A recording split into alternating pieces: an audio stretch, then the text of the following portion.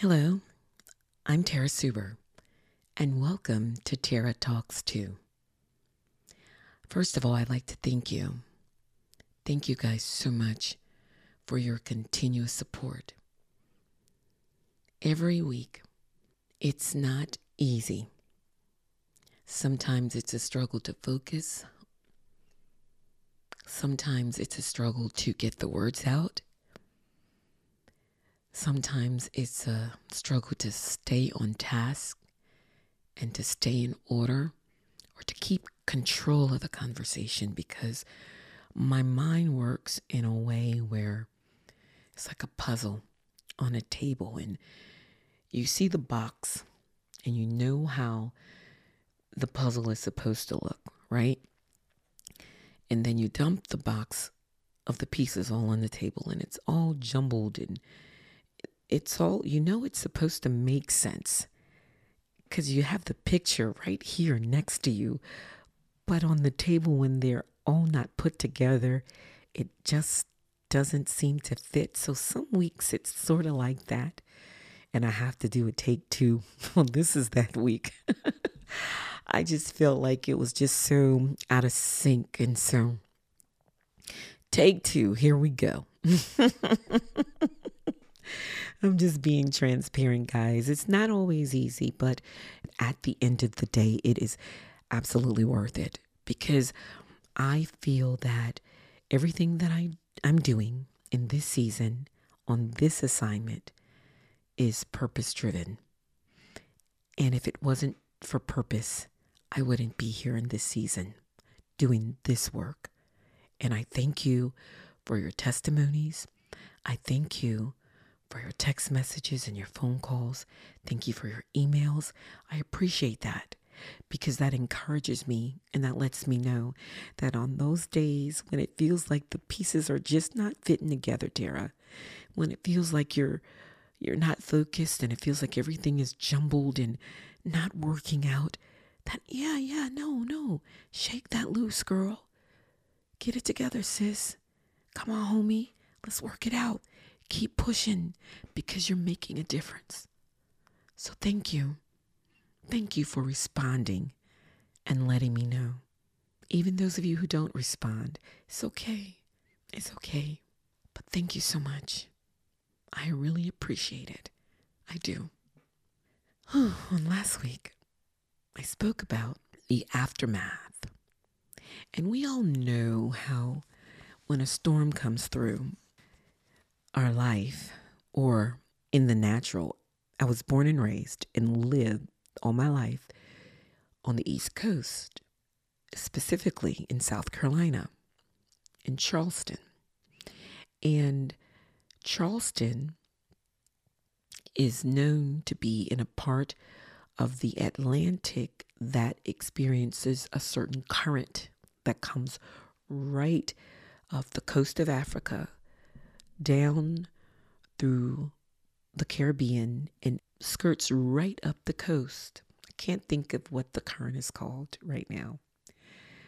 But that same exact current during certain times of the year, especially between the months of June through early November, is what we call hurricane season, because storms form off the coast of Africa and they travel, and if they are strong enough and they stay together and the current holds and the condition of the weather is just right, the storm will grow. And if it keeps formation and stays together, it becomes a tropical depression. And then if the winds pick up, it becomes a tropical storm, and then they name it. And then if the winds continue to pick up and it gets anything above 75 miles per hour, it officially becomes a hurricane. And from there, the hurricane can upgrade from a category 1 or 2 to 3 to 4 to 5. And so we're used to storms coming through here on the East Coast. And as a native here in Charleston, and a daughter of 1972. I was here in 1989 and old enough to remember Hurricane Hugo.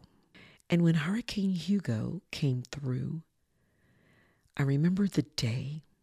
I don't remember the day of the week, but I remember the kind of day it was. It was all the hype the week leading up to it. The news anchors and the weathermen were all, talking about it, and on the national news and the local news, everybody just was in a state of frenzy talking about this hurricane that was just coming up the coast, and it wasn't sure where it was going to hit or when it was going to hit, but it was coming. And then in the few days prior to the storm, living here, you couldn't tell a storm was coming. The skies were beautiful. It was blue, beautiful summer, September, hot as can be. It didn't seem like a storm was on the way.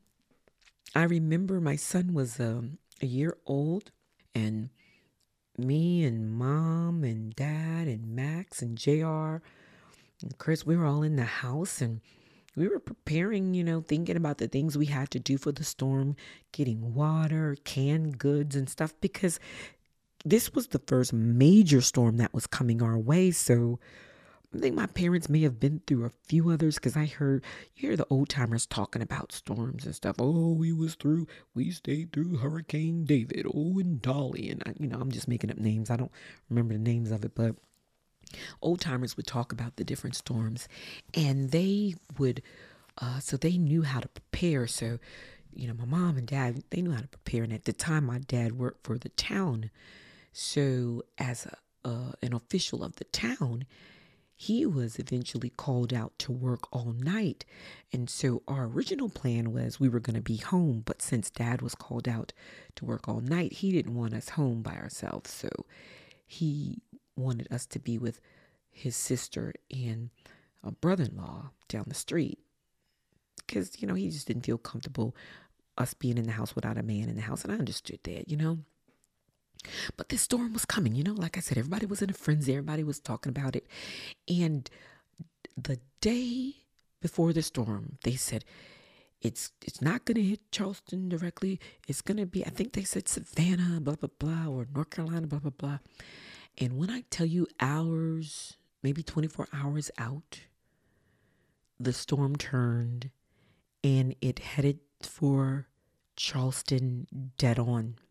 It was almost like somebody was driving it and just turned the wheel ever so slightly, and it aimed straight for us. And everybody was still and quiet. And I remember Charlie Hall, iconic Charlie Hall, local weatherman, saying, "Leave or die. Shelter in place, because there's nowhere to go at this time. There's no one that's going to come and get you. This storm is catastrophic, and it's headed right for us. It's going to cause damage like we've never experienced before." And he started naming old storms. And I remember these are the storms the old timers were talking about. They was bragging about how they survived it. This is not X such and such storm. This is such and such storm of 70 something, 70 this. This is not that storm. This storm is going to be catastrophic. I remember those words. And I was afraid. And I remember looking outside when, we reluctantly, because Mom didn't want to leave home, packed our bags and we headed over to my aunt and my uncle's house. And the sky was so beautiful. It was bluer than any blue I've ever seen in my life. It was the bluest of blues. And then the storm began to get closer to the coast, and it hit like a wrecking ball. The next day was devastating. No power. You couldn't access roadways. You couldn't drink the water.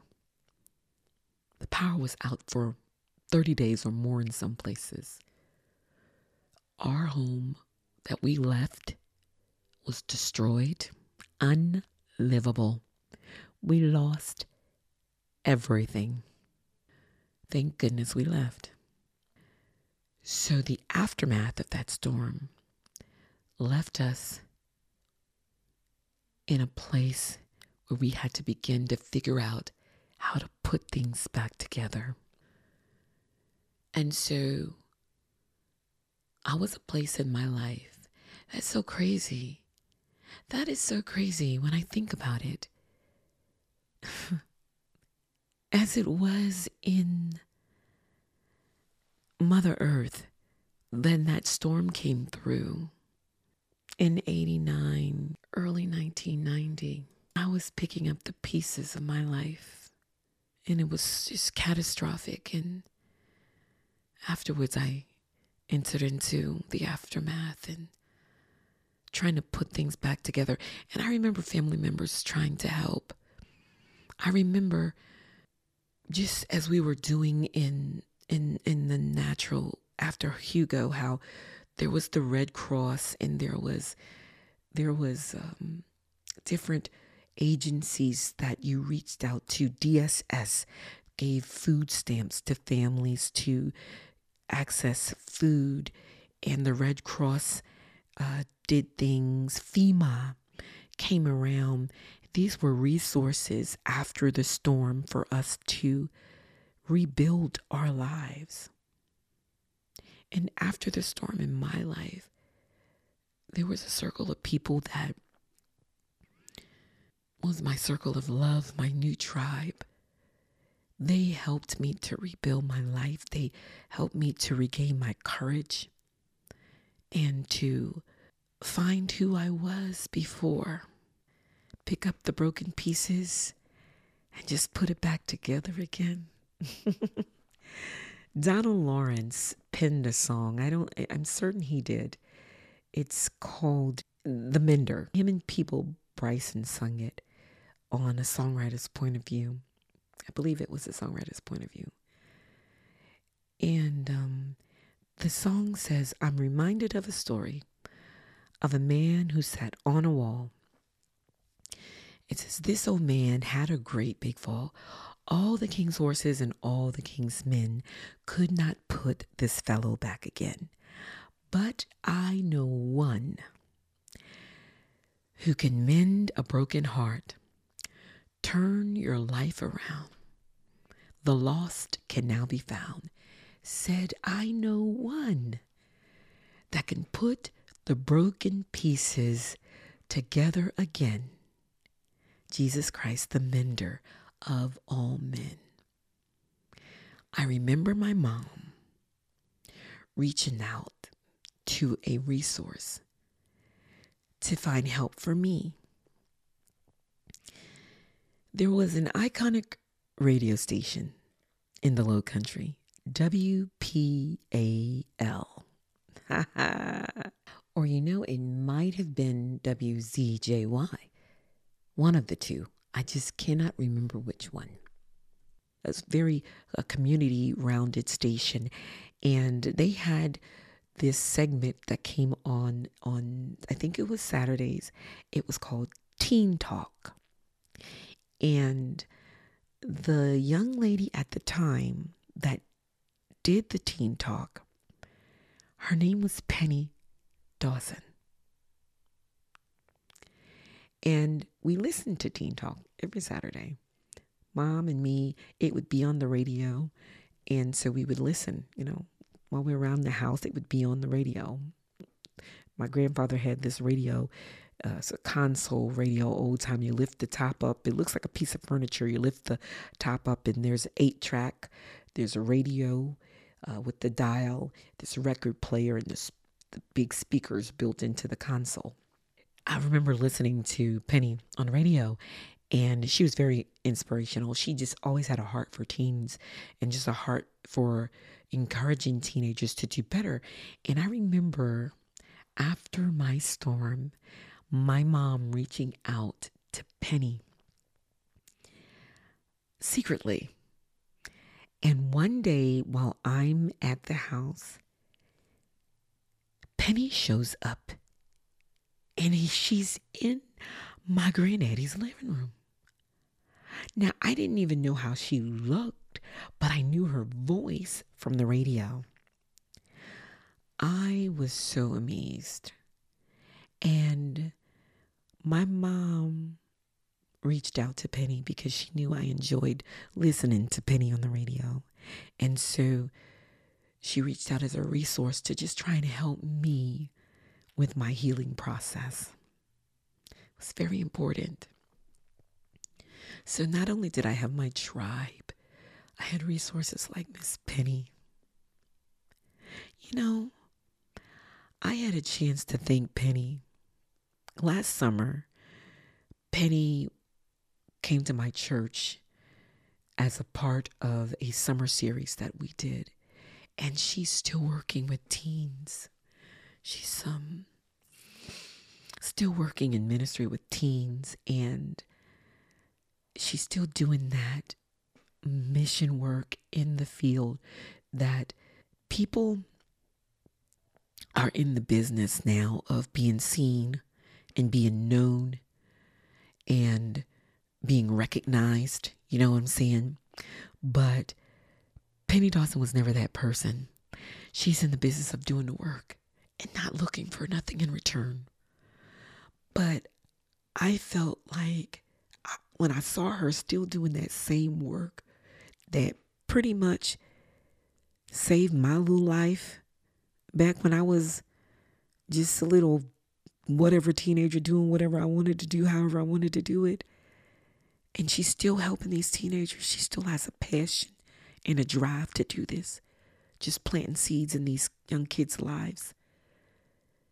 You know, she's still doing the work. I was able to thank her. I was able to tell her, yo, you just don't know what you did for me. You probably don't even remember. But you came to my grandfather's house when I was going after my storm. And you helped me put my pieces back together. At least put it back in perspective and get me back on the right path. There were many people like that in my life. Many people like that. When I went through my second pregnancy, it was a very tough time for me. My son's father was very great support. We didn't stay together. We stayed together as a support to make sure I was okay, but we did not stay a couple, I should say. And we went to the same church, and it was difficult for me because in the church that I was a part of at that time, you know, it was hit and miss, you know. Old traditional Baptist church, you know, they're pretty stern. And to be a teen and pregnant again, boy, it's like you got double. You sit down in the back, you know, you don't be up front. You do this, you can't do that. But the guy was able to operate, but you couldn't operate. I didn't, even then I thought that was strange. Like, what? I ain't do this by myself, you know what I'm saying? But I have to sit back here and suffer. Oh, before I was pregnant, when I had my first son, and then after I had him, then everything was all good. I can get on the choir and sing, Tara. Oh, go ahead, Tara. And then now that I'm pregnant, oh, just look at her. Look at her. I remember a story my grandmother told me. My grandmother was at our church this particular Sunday. And I don't know if it was Missionary Sunday or whatever. And I was pregnant with my second son. And I didn't see it, but she could see everything from her perspective. And it was after church, she told me, I cannot believe that woman did that. As you were coming up to the offering, she looked at you and rolled her eyes as if she wanted to spit on you, like you was crap underneath her shoe. And she's a grown adult to be treating a child like that. Like you the only one who ever was pregnant before your time, before you were supposed to. You ain't the first one and you ain't gonna be the last. Half of them was pregnant out of wedlock. My grandmother was on it that day. But it was something because you were criticized and you were ostracized by the place that you went to find sanctity, the place that you thought was a sanctuary. You know? No, I wasn't rooted and grounded. I was still trying to find my way, trying to find my faith. But to be ostracized like that by the people of faith, it was just weird to me. You know what I'm saying? And so as someone who really don't understand, it just kind of threw me off. So as I grew to understand what a real believer was, I vowed to never be like that. Ever. No, everybody wasn't like that. I'm going to just be honest. All of them weren't like that, but a lot of them were very judgmental. That's not your job to judge me. It's your job to encourage me. It's your job to love on me. It's your job to tell me, listen, honey, everybody makes mistakes. Yours just can be seen more than theirs. But you know it's going to be okay. This is not the tell-all be-all in your life. That's your job, to love like Jesus did. But no, everybody wanted to be judge and jury, but I vowed to not be that. I vowed not to be that kind of church because I didn't want to be that kind of witness to anybody ever in my life. I didn't want to plant that kind of seed in someone's life. I promised myself that I would not do that to someone else. Because after you've been made to feel that way, trust me, you wouldn't want anybody else to feel like that. It changes you. If you only knew my story, would you have treated me differently? And why did you have to know my story to treat me differently?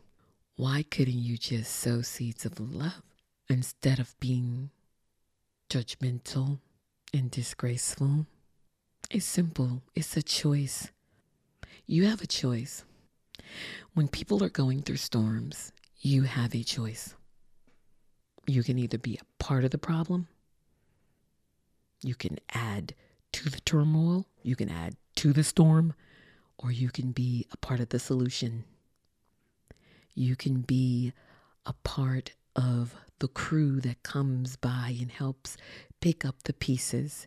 You can be a resource provided to someone to help them be better, to be stronger. You can be a picture of love, a picture of hope, a picture of light that pours into them. You have a choice. What are you going to do? What are you going to choose? I choose light over darkness. I choose love over judgment. Every time. Every time. The seeds that you sow, you will reap. The seeds that you sow, you will reap. I'm telling you. So choose wisely. I appreciate everyone that chose to sow into me, even when they didn't know or understand the full picture.